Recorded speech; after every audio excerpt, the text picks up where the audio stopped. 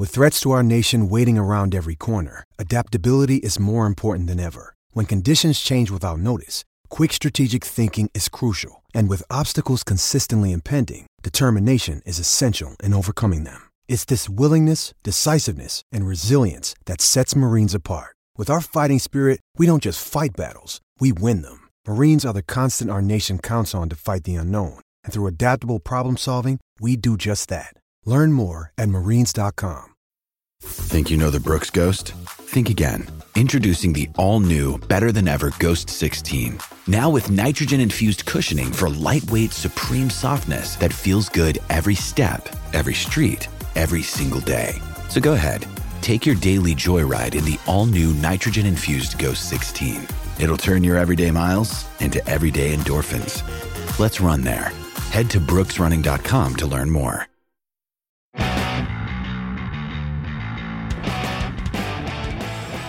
Hello, everybody, lovely fans of the Garden State of Hockey and of the New Jersey Devils. We are back with another episode where the season's in full swing now as the Devils have finally played more than a single game for us to talk about. And while their schedule has been ridiculously favorable so far, we'll get to that a little bit later.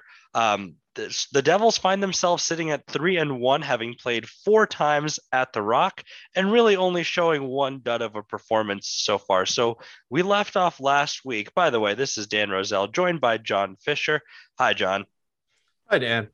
So we left off last week with the Devils riding high after a Jack Hughes sensational overtime goal and overall performance to start the season. They almost gave it away, but they came back to beat the Blackhawks, who we now know are not a very good team. In fact, they are a very bad team. And this kind of leaps into what I was talking about with the schedule being particularly favorable for the Devils, because they did not play a second game. They had plenty of rest and recovery time before their second contest, which happened last Tuesday against the Seattle Kraken. A lot of events transpired during that game. I met you in person for the first time, John. That was a pleasure. Yes. But the Devils came away with that game 4-2, and there were a lot of close moments there. I'd say Bernier definitely kept them in, kept them in the lead for a significant portion of time there in the second period. But it was really the first period that features the key takeaway from this game. And while the Devils did secure the win, they did lose a very important piece in the process as Jack Hughes went down with was it dislocated shoulder or separated shoulder? A dislocated shoulder. He is. So let's take a step back first. Yep. Seattle is a very bad team. Yeah. And they decided that instead of drafting a competitive team, they decided to draft a bunch of dudes. And the coach, Dave Haxtell, and his staff said, look at what Dustin Brown does and play like that. And this was a schedule win just going into this game. I just want to mention that because they had played the night before in Philadelphia and got absolutely drubbed. And this was their 5th game of the season while the Devils were only playing their 2nd. So you look at that in the schedule and you say, okay, all the intangibles are in our favor as well.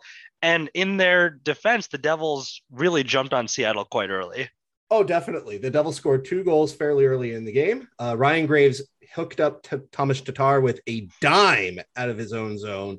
And then Tatar hit Dawson Mercer with a saucer pass for Mercer's first NHL goal. Congratulations to the young man getting on the board on the same day that Jack Hughes and Nico Hischier scored their first goals. So coincidence? I think so. Mm-hmm. And then less than 2 minutes later, Jack Hughes fires a long shot because he's back high up in the offensive zone because Damon Severson is in deep.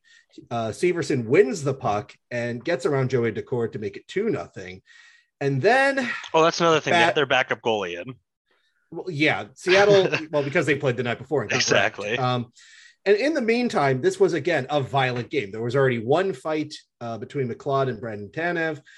There was already beef, as it were, lots of boarding calls not being taken away. And then late in the first period, Dan, Jeremy Lauzon undercut the legs of Jack Hughes in the corner, and Hughes was effectively slammed onto his shoulder, causing the dislocation. Play stopped. He went off the ice on his own power, but everybody knew he was done for the night and it was going to be bad.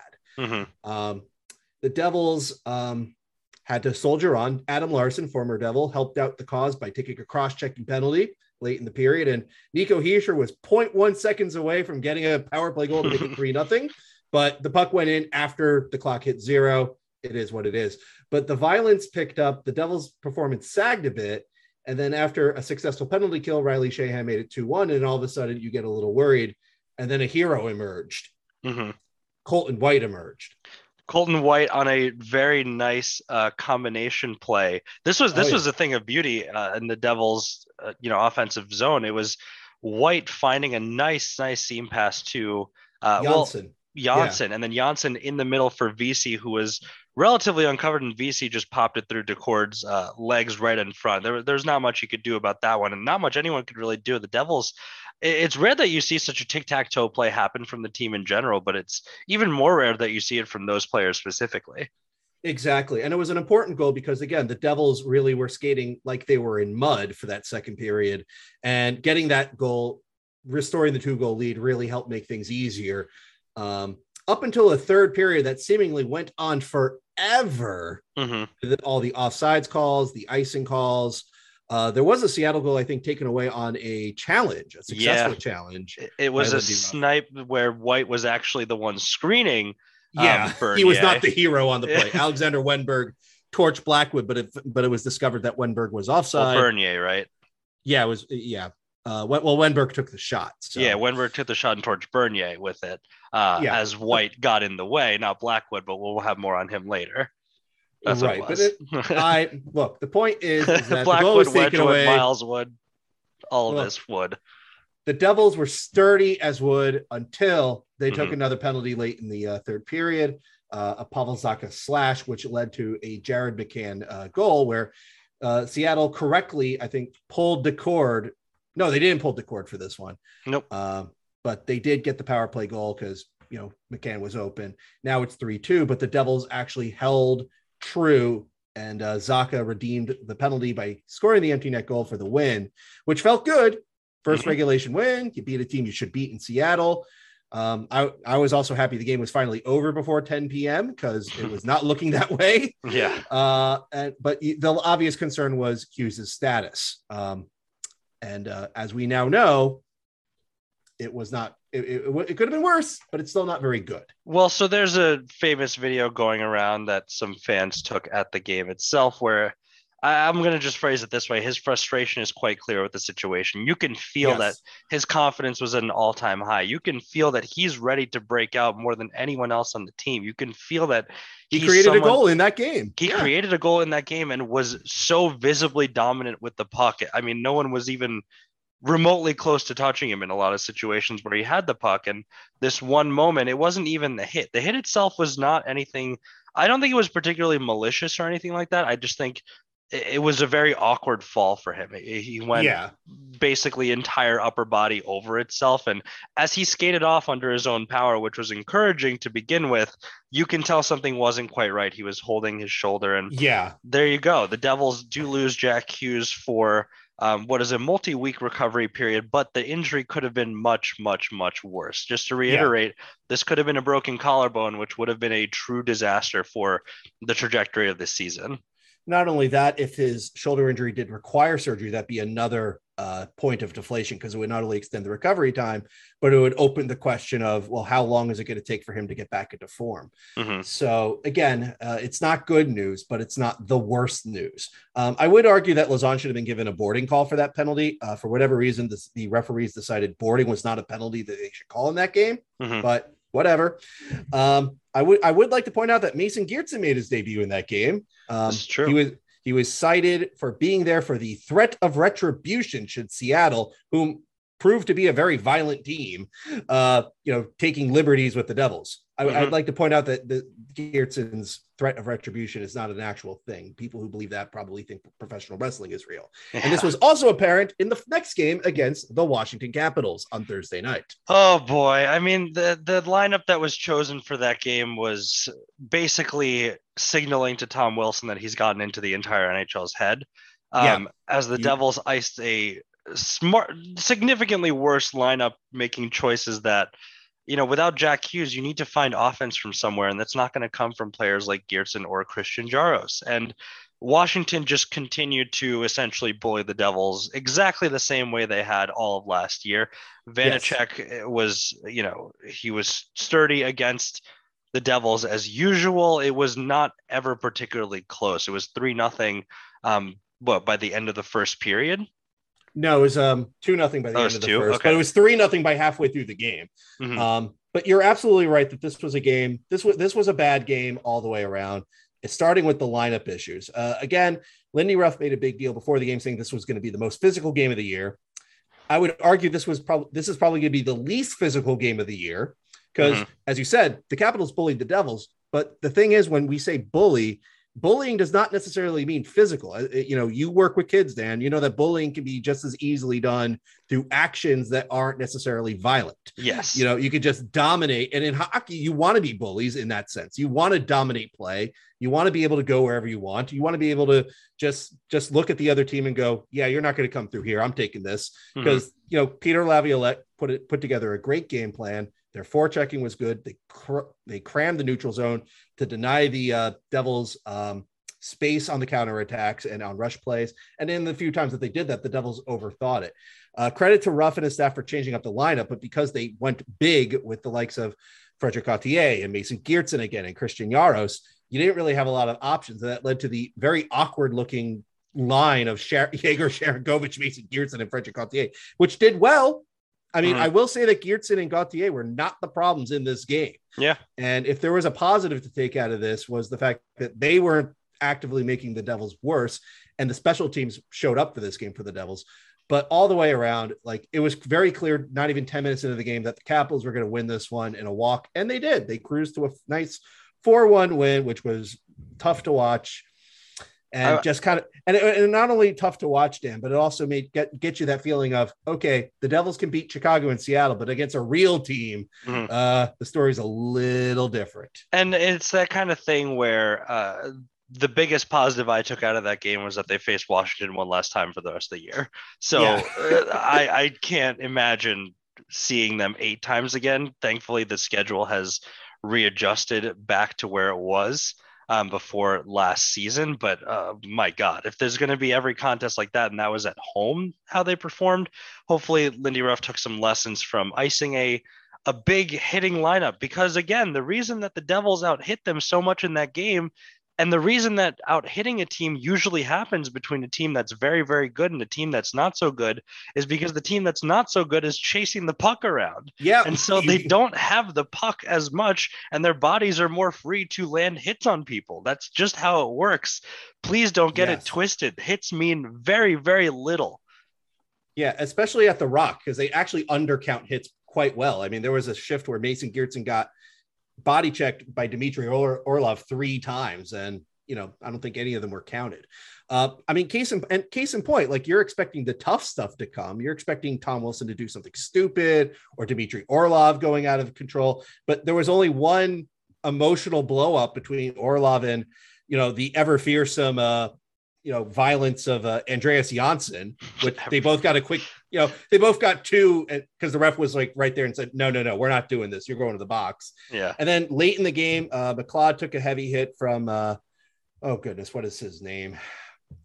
It's Martin Fehervary. Mm-hmm. So Geertsen gets thrown out on the ice, and then he proceeds to cross-check somebody who isn't Fehervary down. So good job, guys. But at that point, the game was already over. So it was nothing. But yeah, this was not the most physical game of the year. Even if you put in Marian Studenic and called up an Alexander Holt or a Jesper Bothfist or somebody else from Utica, I don't think you probably win the game with just the general performances from a lot of the players, because this was a bad game from Dougie Hamilton. This was a bad game from Ryan Graves, especially. This was a bad game from Hischier. Bratt and Zacha were invisible. Kuokkanen got a power play goal, but that was literally the only thing he did that night. Sharangovich got bumped to play with Mason Geertsen and Frederic Gauthier. It was just a bad game all the way around. Mm-hmm. And just to add further struggles, just if you thought this was bad enough, everybody, remember, Jonathan Bernier picked up an injury apparently in that Seattle game. Yep. So Scott Wedgwood came in for his first start of the season. And I don't think this game was lost because of Scott Wedgwood, but He certainly didn't help them win it. No, it was one of those cases of the minute you saw Wedgwood's in the lineup, and then you see, okay, there's a fourth line of Geertsen, Gauthier, and Vesey, which might be one of the slowest fourth lines we've seen it put together in the last 3 or 4 years. Yeah. You're starting to think, I don't think this night's going to go well, guys. Yeah. This was one of those where for every single reason, this was chalked up as a Devils loss, and they performed right up to expectations. And they have to figure something out against teams like Washington, who are in a different echelon than them right now. And, it's hard to gauge how much better the Devils responded because, also, I just want to point out about that game. Not only was that Graves and Hamilton's worst games as Devils, that was arguably 2 of the worst games all season, according to the game score metric on Dom Luszczyszyn's model on The Athletic. So just a bad one all around. But then the Devils took on the Buffalo Sabres on Saturday, and Buffalo had started kind of hot, but had been beginning to peter off as they do. And this was the debut for one Nico Daws, who can't have expected in his wildest dreams to make his debut under these circumstances. But after giving up an early power play goal, which again, the power play or the penalty kill continues to give up one a game, but for the most part, the Devils give up so many opportunities that the percentages don't even look all that bad. I will say this was a game of 2 halves. Mm-hmm. Now, I will start off by saying Nico Daws was one of the few players on New Jersey that played well for all 3 periods. I was very happy that the Devils got the win for him. Spoiler, the Devils won the game. And he was poised. He was controlled. Yeah. He was, that first goal, it's a good shot from Cousins that got through. Yeah. But Daws stopped so many important shots later in the game, breakaways, wide open opportunities without ever looking like he was panicking in there, which is the Wedgwood experience as far as I've known it. And Daws just really was so impressively composed for his first game in the NHL. Yeah, he had a very good performance. And, even if things went badly, like if we saw the Skaters play like they did against Washington and they lost 4-1, it was the sort of performance where you'd go, no, Daws was not the issue in this one. The guys in front of him let him down. But fortunately, the guys in front of him picked it up after the halfway mark of this game. Because this game was a grind to get through. It was almost like the continuation of the Washington game throughout the entire first period and the first half of the second period, to be honest with you, where, Buffalo is doing whatever they want. They're taking shots everywhere. Nico Hischier jams in a puck on a delayed penalty call. It's ruled as no goal because he pushes the pad in. Lindy Ruff bizarrely decides to challenge it. I didn't know you could challenge a no-goal call. Turns out you can. And if you lose it, you take a delay of game penalty. So the Devils didn't get a power play, which is good, Dan, because in the early part of the second period, the Devils got 2 straight of them. And both of them were booed off the ice at the Prudential Center for being absolutely aberrant. But fortunately, Dan, somewhere, I want to say after the Devils killed a penalty of their own, the Devils started to attack a lot more. And all of a sudden, the ice started tilting more against Dustin Tokarski and the Buffalo Sabres defense. I want to give credit where it's due for sure. And we had the Lindy Ruff blender experience in the Washington game, but here it worked perfectly. Yes. Switching Bratt and Tatar made so much of a difference on that first line. And really, it looked like Tatar had some nice chemistry going with Hischier and Zacha. And Zacha just feels like a weight's been lifted off his shoulders. He's able to skate around, not worry so much about playing center and distributing, more setting up to take shots as he would later in the game. Spoiler alert again, but you obviously probably already know what happened given that you listened to this. But it was really a nice move, and there are some nice combinations made. Even demoting Sharangovich to the 4th line was not a bad result. Every line seemed to be clicking much better after those moves. So I really want to give him credit where it's due, because this was not an easy move to make when the lines had so much chemistry in preseason in the first couple of games. But every move he made that game worked to a T. Yeah. And at first in my opinion, I was very cynical about the game because the Washington game did leave a bad taste in my mouth, and Ruff's comments after that game, and then you see, okay, now it's the first half of the second period. You're thinking, okay, Ruff, you said the players have to show up. Well, this is now, a game and a half where the guys didn't show up, coach. What are you doing? But to your point, Dan, they did step up, and the Devils did get some bad breaks, but it was starting to like show that they were starting to get to better shot locations. They hit what, for example, 3 posts? Studenic, Marian Studenic, one of the other few Devils that actually played well for all 3 periods, drove to the net, gets denied. I thought he got stick checked, but apparently he did hit the post. Sharon Govich eventually recovers the puck and hits another post. Mm-hmm. So it's a 1-0 game at this point. So you're agonizing because it's like, that's the goal, guys. Well, we're looking at the 2013-14 Devils at that point, who hit more posts than any team. I mean, this isn't true, and I haven't fact checked this, but I'm pretty confident they hit at more posts than any team in history, or at least that's what it felt like, because that team was so ridiculously unlucky, and you're seeing it now, but they're rewarded for their efforts, and Nico Hischier gets his long overdue power play goal. Yes, and this one was another broken play where at one point the power play literally stood still, Dan. Mm-hmm. Like, I understand lots of teams run 1-3-1 power play formations, but Mark Recchi decides, I want to be a statuesque power play as opposed to, all these successful teams that, have guys rotating and moving and, getting the other team to change. But the Devils did get a break where a missed shot by Dougie Hamilton bounces off the end boards, bounces right to where Hischier is, pots it in on Tokarski's flank. And credit to the Devils. They continue to attack after the goal. So very happy for Hischier. He had a post against Chicago in game 1. As mentioned, he had a goal literally denied by less than a tenth of a second against Seattle. He had the one disallowed goal earlier in the Buffalo game. Lots of fans are starting to get on Hischier because with Hughes out, understandably so, the pressure is now more on the other number 1 draft pick who plays center, the captain of the team, the guy making $7.25 million on the cap, expecting him to provide the production. And it's like, well, Hischier had a really good game. The underlying numbers were showing that he was going to get something, and he got something. So credit to him, and credit to the rest of the team for continuing to looking for that second goal in regulation, as opposed to just hanging out. I will say as a criticism, the Devils settled for a lot of bad shots in this game. Like they took 39 on Tokarski. But some of those shots were like really good shots. And some of them were like, the guys worked really hard to set up a 50-foot to 60-foot prayer from Subban or Siegenthaler or Hamilton. That wasn't going to get to the net, and it didn't. So, but hey, they forced overtime, and we got to see some magic in overtime again, Dan. And Severson and Smith, this was Smith's first game back in the lineup, and he was missed. His presence was missed, especially paired with Damon Severson, who had been on his offhand in the Washington game and looked very uncomfortable doing so. And so they, in overtime, Severson makes a drop pass after drawing 2 defenders to him to an open Pavel Zacha, who basically took it from the Ovizoid and just shot from there with a shot that went in between the glove and the pad. It was a really, really nice shot from Zacha, and we know he's capable of doing that. And you could see it on all their faces. Oh, thank God we won that game. What a relief. And we were saying it before, or we were saying it with last week's podcast where, good teams find ways to win games even when they don't play well, and bad teams find ways to lose games like that. And so the fact that it's been leaning better for the Devils in that regard is encouraging. But again, this was a schedule win. Buffalo had played the night before. This is something that,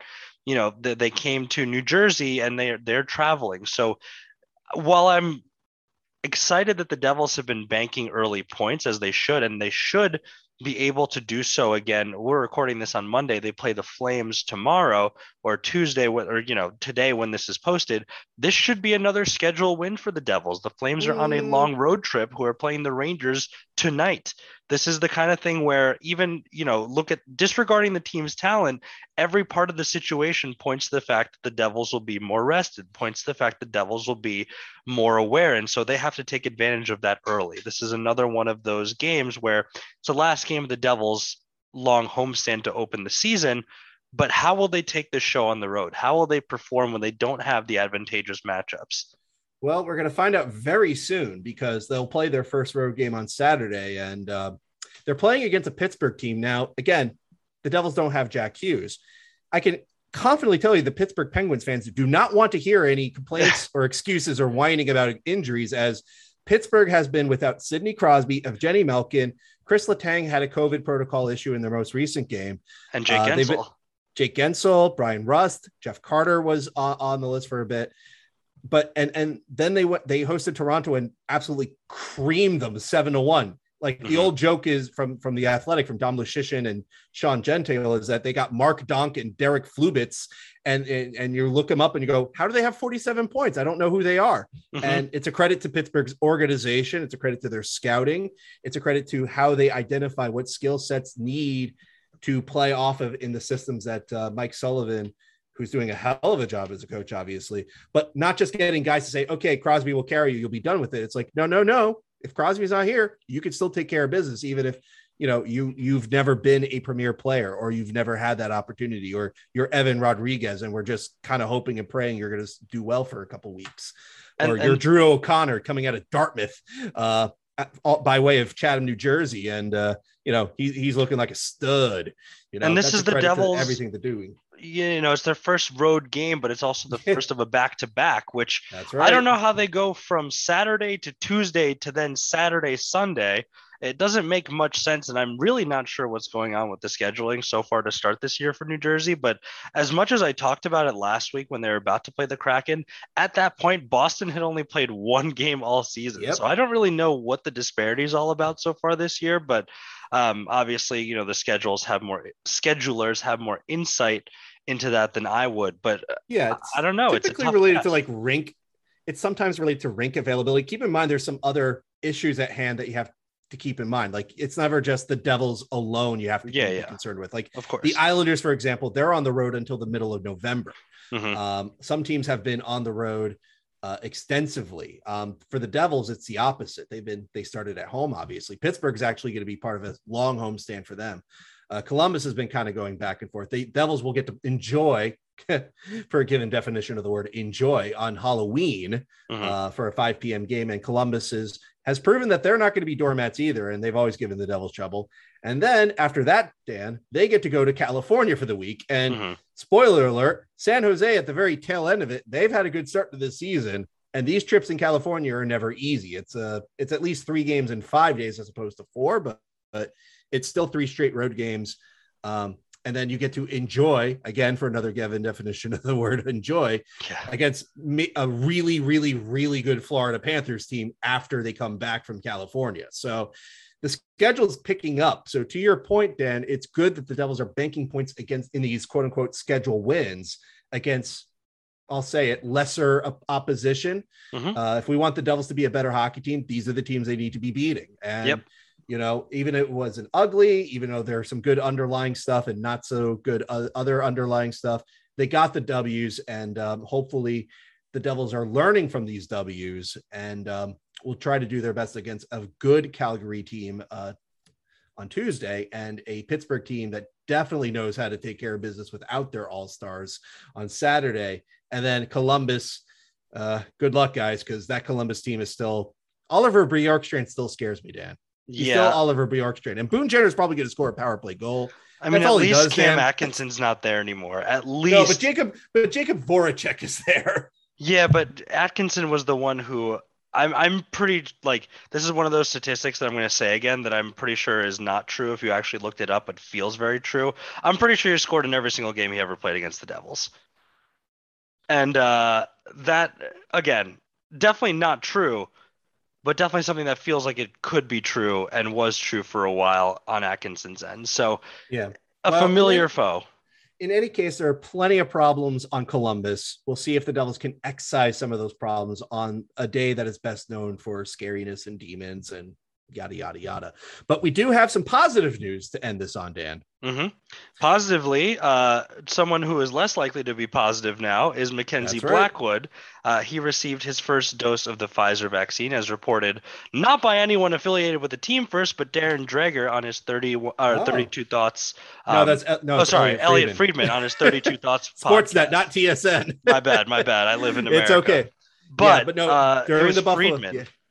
During the Buffalo game, he said, it looks like that Blackwood's going to be definitely vaccinated by the Winnipeg game. And that means and it turns out today, on Monday, we learned that he did get shot number 1 before the Buffalo game, I believe Friday.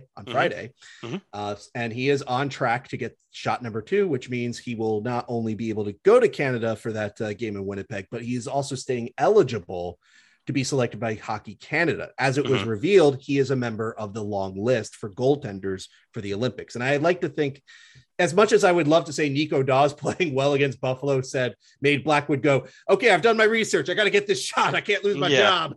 I think the Olympics were really the driver here, because I think Hockey Canada said, we could take you to Beijing, but you can't go unless you get what. It had to be the list reveal, right? The timing was just too coincidental, and knowing that his name was already on the relatively short list, I think definitely sped up the motivational timeline there. So good. I mean, it's good that they'll be able to interact with him the same way as everyone else on the team. It's good that they'll be back in the fold with someone who clearly the team appreciates from a human being perspective, and not as a locker room distraction for this reason. And so and now there's only one active player in the NHL that doesn't have a vaccination, and he plays for Detroit, who clearly doesn't care.